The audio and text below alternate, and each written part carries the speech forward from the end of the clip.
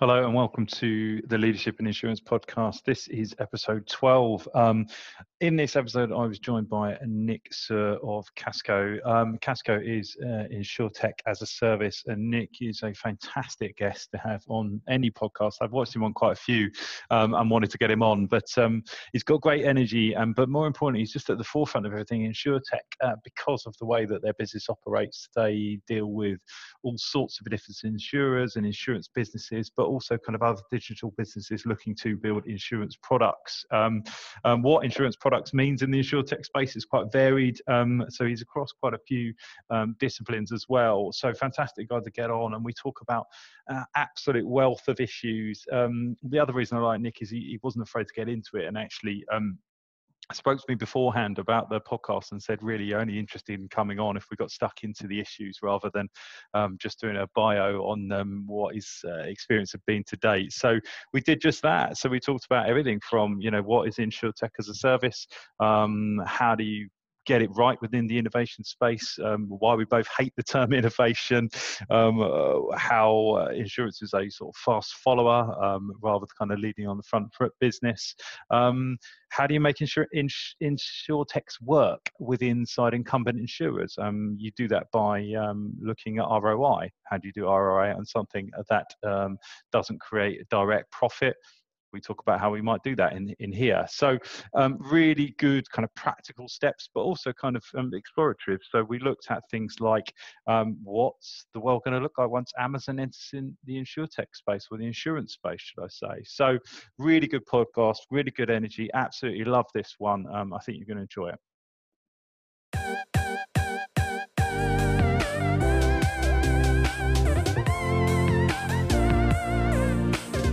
Good morning, ladies and gentlemen, and welcome to Leadership in Insurance podcast, otherwise known as the LIP. I think we're at some sort of heady height of like episode 12 now, but I'll probably put this out in the wrong order, so I've banjaxed myself there. But I'm very lucky today to be joined by Nicholas Suhr of Kasko. Kasko is the InsurTech as a service, but it's probably better for Nicholas to introduce the business and himself. Nicholas, welcome to the podcast. Alex, thank you so much for having me. It's a pleasure to be here, albeit virtually. Let's see what 2021 brings for physical engagement again. So my name is Nick. I'm CEO and co-founder of Kasko. As you've said, we do InsurTech as a service, and in a nutshell, we help insurers and MGAs to design and scale digital insurance products.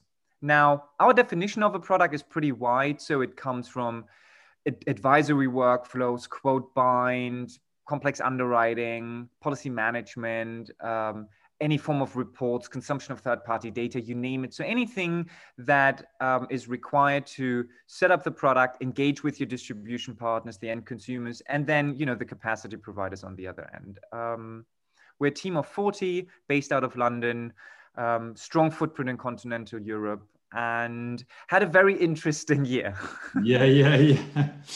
Well, we were just talking about that, and I thought you used a really interesting term because certainly from a recruitment standpoint, obviously that's my avenue into the industry. Lots of things kept going, but lots of things get put on hold. And you used the term that there's a sort of maybe a debt that built up. And I thought that was a really interesting use of the term because I think the industry's got some flack, but they seem committed to making these changes. But maybe this year was just a time to pause, maybe on some cases. And to be honest, I get it. When shit hit the fan, around March, I remember I was still very close from booking a bunch of meetings. And in a window, I think over a weekend, it went from, of course, I'm going to take that meeting to absolutely bizarre. Of course, I'm not going to take that meeting. It was a very short time frame for me around March. And I think quite understandably, I think all of us took a breath, and I think we held it for a little bit because we just didn't know how much of the rules had changed. And so what we saw delivering technology at the intersection of product distribution and end consumers, be that commercial or retail, we also saw that insurers were keeping what they had planned, but they were also somewhat reluctant to kind of do the next batch of changes and transformation. Now, a couple of months later, and the year is not finished. Most of our insurance partners have gotten through the crisis quite unscathed. They have done a lot of investment around digital advisory, but what all of them have kind of looked at is to say, listen, next year is going to be similar or better. And I think they've developed, put up a debt. And I think next year, 2021 and 2022 is going to be very interesting. Now, I don't think it's as similar than, maybe it's not exactly the right analogy, but maybe a little bit like weddings. People didn't plan for as many weddings this year, but you still are going to get wed. So next year, it's going to be quite a few weddings, and that demand is going to be recouped. It's different than a haircut, because you're just not going to get that past haircut back. And I think something similar is going to happen within insurance, and we're looking very bullish into next year. Yeah, fantastic. I think you're absolutely right. The wedding analogy is brilliant because I've got about 3 that I think have been pushed back this year anyway. So I'll be fitting that in, but only if we're allowed to travel, because they're all in Europe. So we'll see where it goes, and certainly Europe will be a different proposition as well. But let's not even start on that line of thought. Well, you and I spoke before, and I thought it was really interesting. We had a conversation about innovation, and I've got a sort of certain love-hate relationship with the word. So I kind of wanted to ask you what innovation means to you in the context of insurance. Sure. So, and I think that's very important because everyone has a different word for it. I have more of a hate relationship with it these days because to me, innovation is sometimes used as an excuse for action. When a lot of people who've never innovated hear the word innovation, they have this abstract term about something absolutely flabbergasting and truly disruptive. And if it's not that, then it's not innovative or worth anyone's time.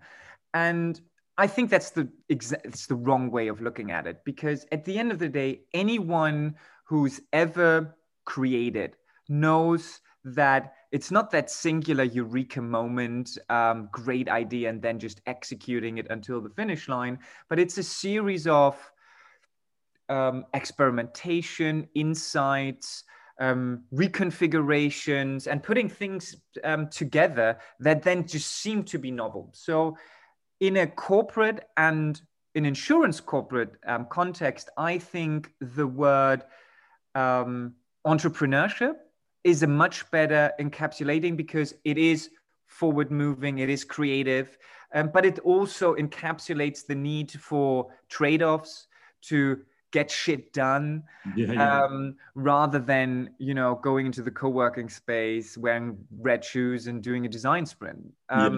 So I think, and a way to kind of test that is, do we have a clear goal? Because it should have a clear goal. Ideally, it's measurable, but and quantifiable. But is there a real goal? 12 months in, how do we look back and say, was this successful or not? And there's leading indicators and lagging indicators. And you shouldn't start with an ROI on a new stuff, on a new product line. But it doesn't mean just let us do, and we cannot be measured, because that would constrict our creativity. And I think the second aspect is, if it's new to you or your organization, it's probably worthwhile engaging in that activity, because especially in insurance, I'm not even sure whether it's a first mover advantage industry at all. It's a fast follower industry. Yeah, that's for sure. And if you can get that done, well, good for you. So it's those two aspects, what does success look like? And is it new to you? And if you can please exchange it for intro or entrepreneurship rather than innovation. But that's just my 2 cents.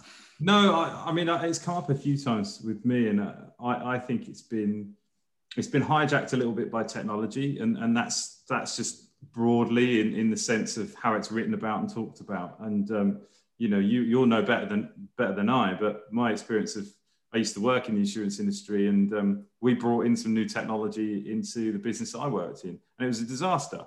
It wasn't innovative. It took us backwards. It was slower. So technology does not equal innovation. I think that's one of my big things. And secondly, I like the term I've been coming up with lately is effective innovation, and which is, it, I suppose, goes to your point of having a measurable purpose and having a goal, because just innovating for the sake of innovating isn't worth it. And also the scale of that innovation doesn't need to be very big. It can be a very small thing. And someone reminded me the other day of the guy that's, when you buy a box of matches and they've got the strike plate on one side. Well, apparently they used to have the strike plate on both sides. And then one of the best moves ever, one person went, well, why do we need the strike plate on both sides? It costs us too much money. Profits went up overnight. And so, change, innovation, entrepreneurship, and taking an entrepreneurship, I think, is really interesting in the context of big businesses, because it says something about responsibility. I think is ownership of a problem. So yeah, I find that really interesting, and you've kind of touched on it there, because incumbent is large insurance businesses. Can they truly innovate, or is it really difficult within the context of those organizations, do you think? So we certainly have placed a huge bet on that they can, and that they will, look at it more in terms of a network of services rather than, unless I'm paying someone a salary, I'm not going to consider what they're thinking.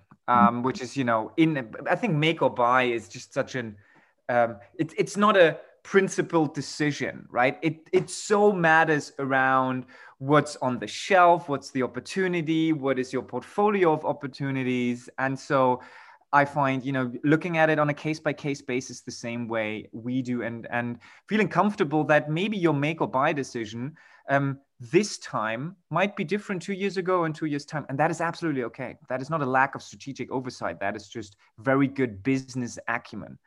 Now, I think the main, and people talk about legacy and all these things, but I think our key bet is, because of the insurance product and the customer engagement with the product, which is delayed, it's very low touch, and quite frankly, that's okay. The best UX of an insurance product is probably an insurance product that you don't have to engage with all that much, and if you have, it's pretty streamlined, but it also needs to be accurately priced and to your situation.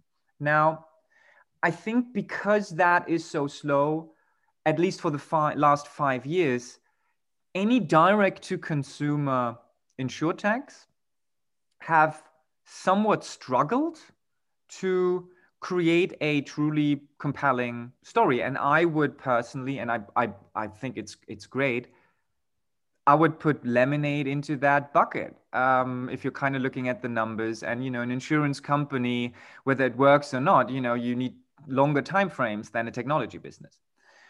So I think helping insurers who have access to customers, distribution, brands, and helping them to innovate in a pragmatic way, I think is the way to go here, because that's what the market is structured.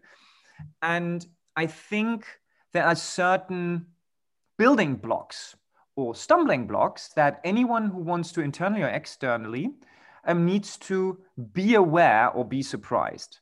I think number one is that, and you've said it, ownership or responsibility. Now, for that, you also need to have the freedom you also need independence. So because of insurance companies' functional setup, in order to spin up a new product, you need to have product, pricing, claims, distribution, channel A to Z, marketing, legal, IT security, you know, everyone included. And each function has a different optimum. So whoever's making that decision needs to be able to say, I want to ship quickly, but maybe not fully automated. Or I'm happy to take if I only focus on a certain distribution partner, maybe some of my regulatory complexities are reduced, et cetera, et cetera. So you need to have that independence to also have that ownership, because otherwise it's like a fake title.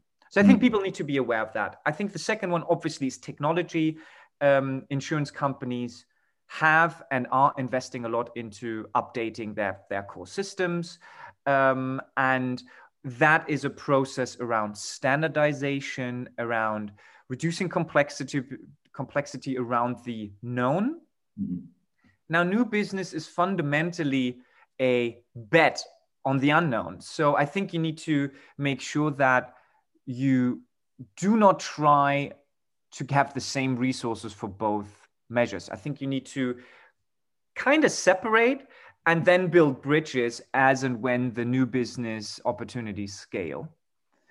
And then I think the third one is that, and we've mentioned, is it's even though you have all that, let's say, responsibility, it's still a multi-stakeholder business. They have the core business, they have new business. So whenever you decide to say, I'm going to charter this new path, be very clear on what success looks like in 12 months' time. Because if they say it's time to market or it's number of users, it's profitable, be very clear about that at the beginning, because that's you can foresee that situation. So you're in sync.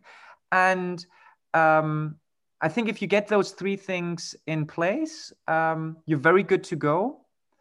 And what I also see is a change of the guard. So 5 years in InsurTech, lots of good ideas, lots of good people.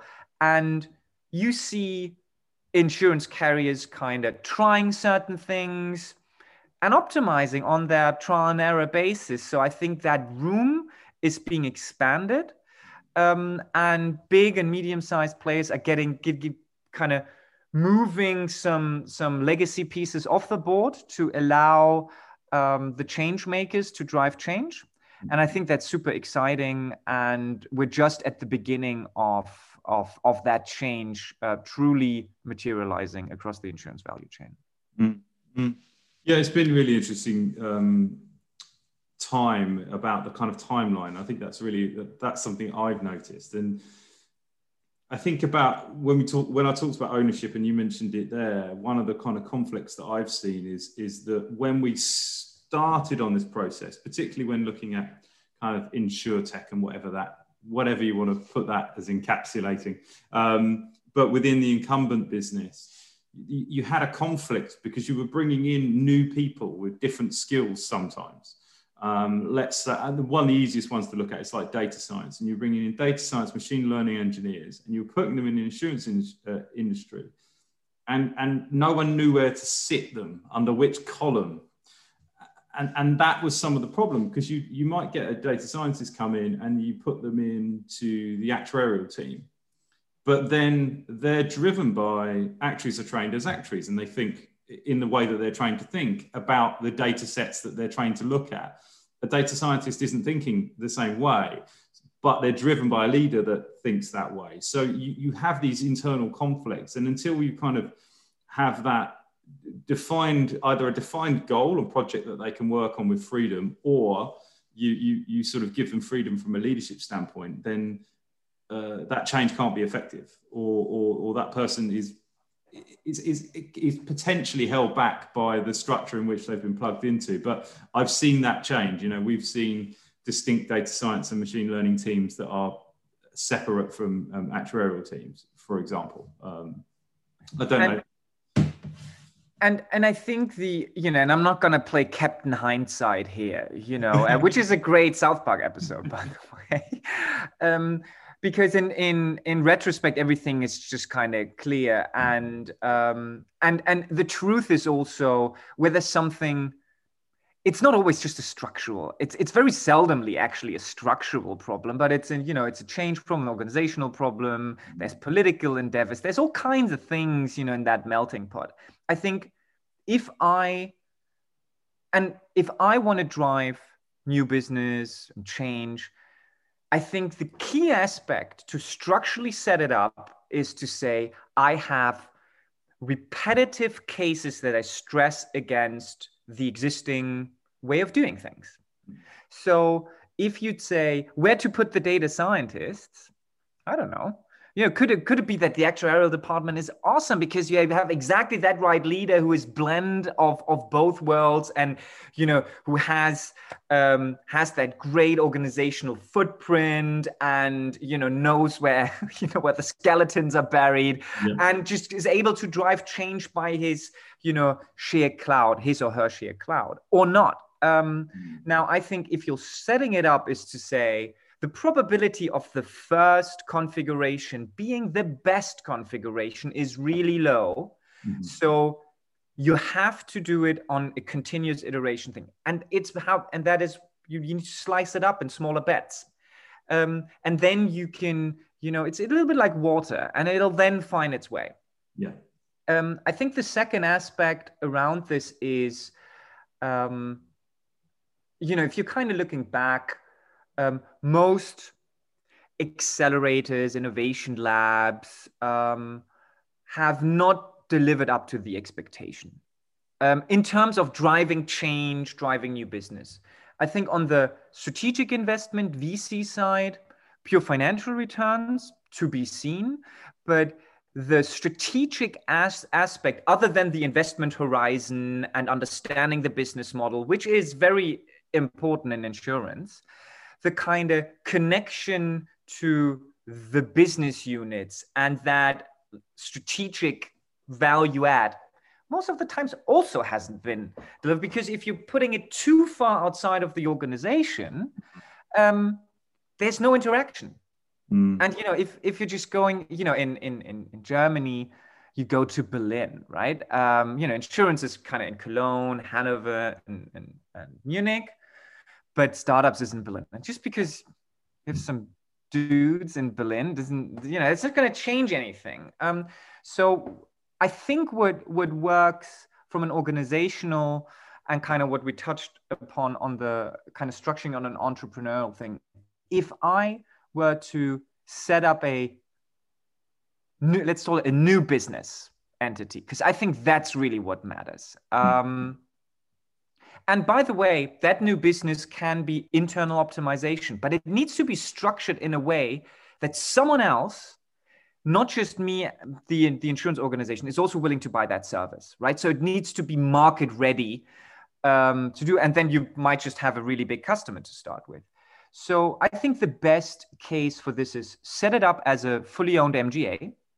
With that, you have all the licenses, the decision-making to create insurance products, sell insurance product, or administer certain parts of it. Have that MGA, that management team, give them distinct investment and budgetary control. And then they can decide whether they go across the existing distribution channels. Can they convince enough tied agents? Can they convince that new bank assurance? But can they to showcase that how much, okay, we know that insurance products probably should be faster and more digital and more flexible, but what does that actually mean? How much faster? How much more? Do I need to build an insurance product in 2 days? No. Probably should be, 18 months, too long. But where does that sit? Is it 2 weeks, 8 weeks, 12 weeks? Who knows? Because otherwise you're just building up this tool or toy that no one's really needing. And the same way can go if you're more on the optimization thing. If you think that, I don't know, claims AI is really kicking, okay. You use that claims AI, you give a flat rate per claim regulated to your entity, and you'll see whether you can make it work on your own P&L. That's how you drive change. That's how you drive. And I think that's actually that's I see a lot of interesting discussions around that for both insurers spinning this up, but also large brands spinning up their own MGA entities to design the product specific to their data and touch point structure. And that's going to be really interesting. And that doesn't mean that you'll replicate certain resources. Quite the contrary. A good MGA takes all the support that their capacity provider can give them. Yeah. I mean, I don't need to hire an actuary. I can get that from the reinsurer or the primary insurer. And I'm not even going to do claims regulation if I don't have to. But maybe in order to prove my point, I have, like a first layer of support, so I can understand it. And so basically you pick up where you cannot convince your capacity provider, your investor in this MGA to reallocate resources, and you'll put some of your own resources. And the same goes to IT, but you're doing it only if you're believing that investment time and cost is better, because otherwise consulting is always easier than doing. And here you're kind of getting into the doing and putting your money where your mouth is. And that's really powerful. Mm-hmm. Yeah, and there's something there that I had to ask you. I mean, I had written down how do customers drive change, and I suppose that's primarily the question I wanted to ask you. But it's really interesting because it's a broader question probably about how much feedback should drive change, and not just, and you kind of said it there on sort of objectives and are you hitting those objectives? And I sometimes feel that's the thing that's missing. That's the thing that holds. Accountability is important. Yeah. But the lack of a feedback loop, because if you're expecting, ROI year one on this new product, and you're not measuring all of it. And then what happens is these projects start, they don't deliver a return, they get shut down. And then you'll be talking to people and anecdotally, everyone will say, oh yeah, but the system we created for managing claims was fantastic. But it gets abandoned, lock, stock and barrel with the whole thing. So, is that, well, I suppose we've kind of covered it in terms of, that's the important thing, is getting those feedback loops right. And I think in this day and age, being able to record all these different data points, the challenge is sometimes identifying which ones you should be paying attention to. And if anyone knew, we don't have the crystal ball. And I think the whole point is, we all know that it's about grit, passion and perseverance, right? That's really what's at the heart of all of this. But sometimes the timing is not right. So we've worked with the large insurer, and we've created a pretty cool product. But it was set up in the innovation department, and it was set up in the beginning not to fail, but to not give it enough room to grow if the first hypothesis weren't validated. And it needs to be sold through tied agents to existing customers.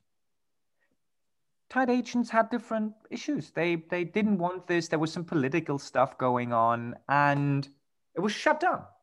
That was it. We had one shot. And whether the problem with this is, I don't even know whether we have a false or true negative here. I just know that hypothesis was wrong. But you could have taken this product and trying to white label it, go to a different market, do all kinds of things. And out of it, something else can grow. But unless you give the people the freedom and the accountability to not have excuses, to then say, you know what, this didn't work. Because now that whole aspect, it's like the zombie project. It didn't work this time, but it might actually resurface. And and then because it's still someone's pet idea. So I think it's really key to give people options. And the reason why I think it's interesting for us as an external party, sales cycles are super long. It's really frustrating. Things get started on, but because we can pick up enough demand along the line, we don't get frustrated if a conversation has been going on for 4 years. Because this was not the only conversation. If I was hired into an organization with that promise and nothing gets done, then that's just really toxic for anything you're trying to achieve around change, around growth, around new business. And that is why I think giving it their own entity with their own P&L, and at the end of the day, someone needs to say 12 months in, do I get more cash? Do I even need more cash?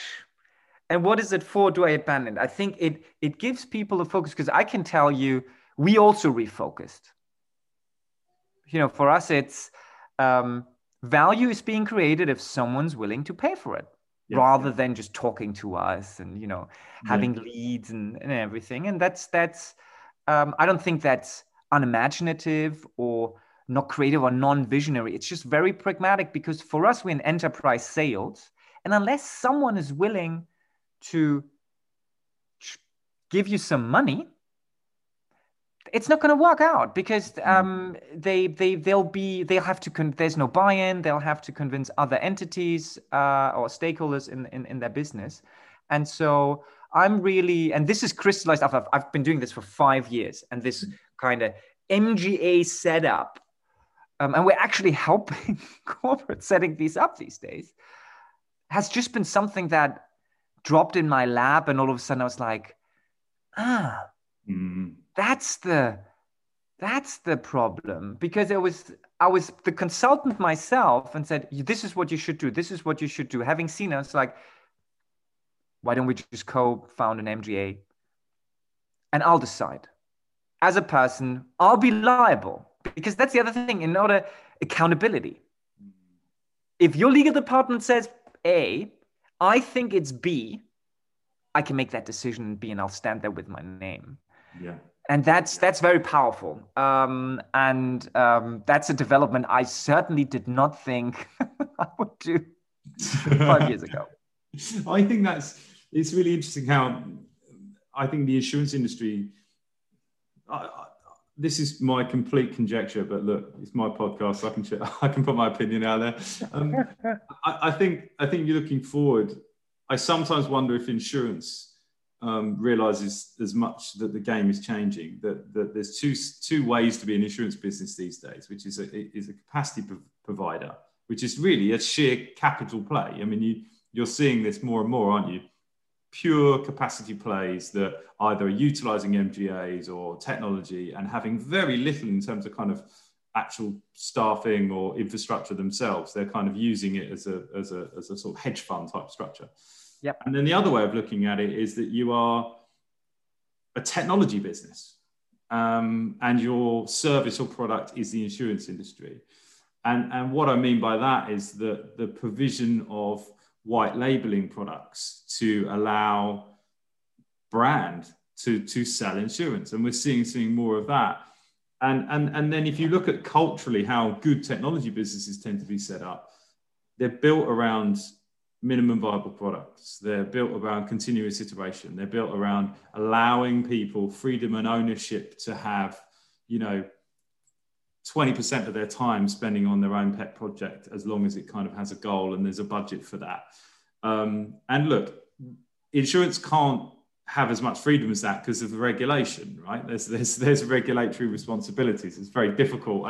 And so I'm not saying that you can just rip up the rule book, but the shift towards those things, it needs to happen, I feel, because otherwise you risk. I mean, I was looking last night at white label products that are available to non-insurance entities. They're very good, some of them.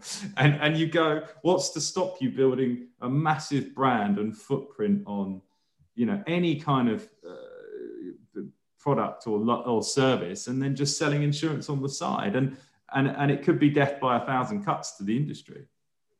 Totally. And I think, but I would probably expand on that a little bit. So I think the capacity play, absolutely. The technology play, personally, I don't think that insurance companies are technology companies by design. I do believe that insurance as a service, white labeling these is very interesting. People call it, it's B2B2C, affinity, embedded insurance, that whole aspect. Bank assurance is an example, and I think that there's going to be some significant growth in that, and I think this is different per market. And maybe this is because I come from continental European markets where insurers very successfully have tied agencies, which is from a UK perspective, nuts, right? But, markets, so I think insurance companies are also very strong distributors of insurance, either by having their own agencies, by serving to brokers, by, try to make a distribution deal with HSBC. It's not that easy, just having a cool API. There's different things at play here. So it's a big boys game. And so I think it's definitely that distribution. Underwriting is very key. Underwriting discipline, underwriting savvy, that is partnered more with, data, product design, etc. So to me, underwriting, product design, technology, data science, actually, that's all one thing for me, right? It's to price and deliver these products well. And the third aspect is, I'm going to leave out the investment side because I think that's used to be cash flow underwriting when I was at uni. I don't think that's really a thing anymore. Who knows? But the third one for me is service orchestration. You'll do this, if you're looking at how to regulate claims. That is super complicated. That is very hard to replicate. And having these assets at play is really interesting. So I think insurance companies do not have to be, and probably shouldn't be, technology companies in the same way that most e-commerce companies are not really technology companies. Oh, yeah. These days they had to be, and certainly Amazon is, but there's so many, the next one is Shopify.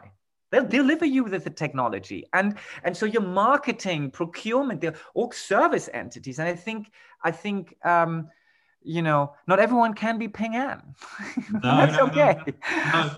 But I think Amazon was probably where I was getting to. I was like, there's nothing to stop one of the huge incumbent insurers saying, what are we? We're a brand. We're a capacity provider. What's to stop us owning the insurance as a service? Insurance technology as a service function in the same way that Amazon's made such a big dent in the technology place with And I think the interesting thing, and that is where the normal strategy consultant playbook is, right? You're either a pipeline business or you're kind of a distribution brand business. Yeah. And the reason for it is that orchestration, unless you focus, orchestration is too complex. I think this is technology, microservices, APIs have somewhat counterfactualized that. Mm-hmm. No, counterfactual is probably not the right word, but they've kind of weakened that very black and white analogy. Now, I think insurers, and let's take embedded insurance, which is the best insurance company or partner for someone like Amazon? Mm-hmm. Now, what you'll need is, and I call it, in strategy, we had like a T profile, right? So you had a kind of broad, and you were had a very good depth at something. Now, if you're looking at like a big business like Amazon, first of all, you have truly international aspects. So there's no way that one insurance group will be, and let's just take one product. I don't know, smartphone warranty insurance. There's no way that a single carrier can be, from, I don't know, Sao Paulo to Hamburg to Minsk, mm-hmm. can have that best product design, pricing, fulfillment. That's just not going to work. So whoever's partnering, and that's, to me, it needs to be that virtual MGA that can be owned by an insurance, who's probably co-owned with Amazon, probably as a minority shareholder, and you're organizing this for, first of all, to get the products across all geographic countries. You then have very different product footprints. Warranty is easy, but what about all the hundreds of thousands, if not millions, of sellers on the marketplace? Yeah. Here you need to provide, and not just e-commerce insurance. Maybe they have a shop. Maybe they're hybrid businesses. So it's a tremendous e-commerce opportunity. Again, SME insurance, truly global, across all the, not going to work. And then, you have different items around. We all know that insuring a smartphone is slightly different than insuring a car. And so you have kind of these different product lines. So I think there is a true need for these big distributors to put a virtual orchestrator in the middle, who can access all the products, because and even if you had all of this orchestrated as a capacity provider, you would have fun exactly for 3 to 5 years, because you would orchestrate everything for Amazon. And on those cases that would work, you would then be in RFP hell, because Amazon would relook and say, okay, so you're making 15 cents on the dollar here. That's not customer centric. You'll make 2. Because I now know. So you'll be squeezed out of all of the point of view, as is happening in OEM business, in retail business, in travel insurance business. It's a pure volume game. Now, obviously, being low cost, having scale helps. But there is a secondary aspect, and I think that is the truly interesting nature of it. I think it's then to see how can you move a customer from a smartphone insurance to a holistic insurance experience. And that comes with product, with processes. This comes with people. This comes with advisors, because not every target audience and every product. Sometimes just asking a person, especially if you don't have to ask them 5 times a day, but maybe 5 times in a decade, is the best user experience. Yeah. And so designing this to get geographical and product footprint, but then also at the right time, let the customer self-serve, but also advise the customer to increase the cross and upselling. Because the interesting thing, and people realize, the cool thing as an insurance intermediary is recurring revenue. Yeah. I mean, it's almost, once you've had a book of business and you stop writing it, it's nearly impossible to get rid of your customers. Yeah, of course. And so I think that is super interesting. And so the right insurance carrier these days decides which play they want to do at the big boys game, but does get their hands dirty, and the reinsurers do it, to kind of say, how do I get from POS, putting people on the phone? I need to understand this, because if I'm always, just 4 areas of subtraction away from what's actually happening, if you go to a reinsurance company, a good insurance product is slightly more challenging than a good pro rata risk sharing agreement. That's not what sells insurance. And unless you understand that, you're not going to get the interesting plays, or even understand which partner is the right one for you to engage in this. Yeah, quite. It's got my mind thinking now about Amazon taking over the insurance market, which you'll inevitably have a crack at. But but yeah, I think that's an interesting point to sort of come to close on. I had so many questions, and I think we've covered them, like, by picking them off. But I think it's such an interesting point, and I'm really looking forward to next year, because I think that's it. I think some things have been put on hold, and we're going to see a lot happen. But it's really positive to see the fact that your business has been successful. I think that in itself is a good barometer that the insurance industry is changing. Because and likewise, I was just thinking about, because I was smiling when you said recurring revenue, as a person that goes project to project, just going, wouldn't that be lovely? It's pretty sweet. I can tell you, it's pretty sweet. to have a blend. Yeah. Yeah, but look, I'm looking forward to 2021, and looking forward to seeing what you guys get involved with. But I really want to thank you for spending the time with me, Nick. It's been really interesting to dive on those things. Thank you so much. And we probably upset some people about innovation labs, but it's fine.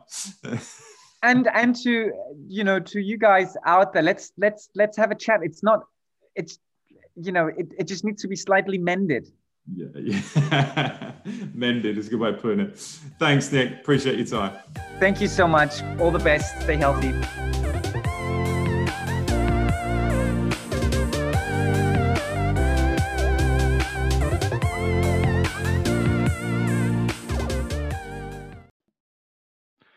And so that was Nick of Kasko. What a great guy. What a really, really good guy to talk to. Super engaging. And yeah, I just love that we got stuck into it. And quite often we have guests on the podcast who, rightly so, we try and avoid certain issues and everyone's out here to make a living. So we've got to be careful on that. And I don't think we were kind of overplaying it, but I think the fact that we're sort of both operating in the consultancy space, Nick's obviously bringing a huge amount of technical knowledge and that service to his clients. It just gives him a really broad worldview. So I thought it was fantastic to get into it with Nick. Love hearing what he's doing, and really pleased to see that those guys are sort of growing. They're advertising for people at the moment. They're looking to grow. So if you want to visit Kasko, there's certainly some vacancies there in a really exciting business. So hit them up on LinkedIn. But if you enjoyed that podcast, please like and subscribe. Please share it, and obviously get in touch if there's anything that you want to talk about, and perhaps if you want to be a guest, or you just want to find out more about what we do at FinPro. If you do want to find out more about that, please visit www.wearefинpro.com, or alternatively, you can contact me directly, Alex Bond on LinkedIn, or alex@wearefinpro.com. I'd love to hear from you. Feedback, good or bad, is always welcome. So I hope to reach out and connect with more of you soon. Take care. Bye.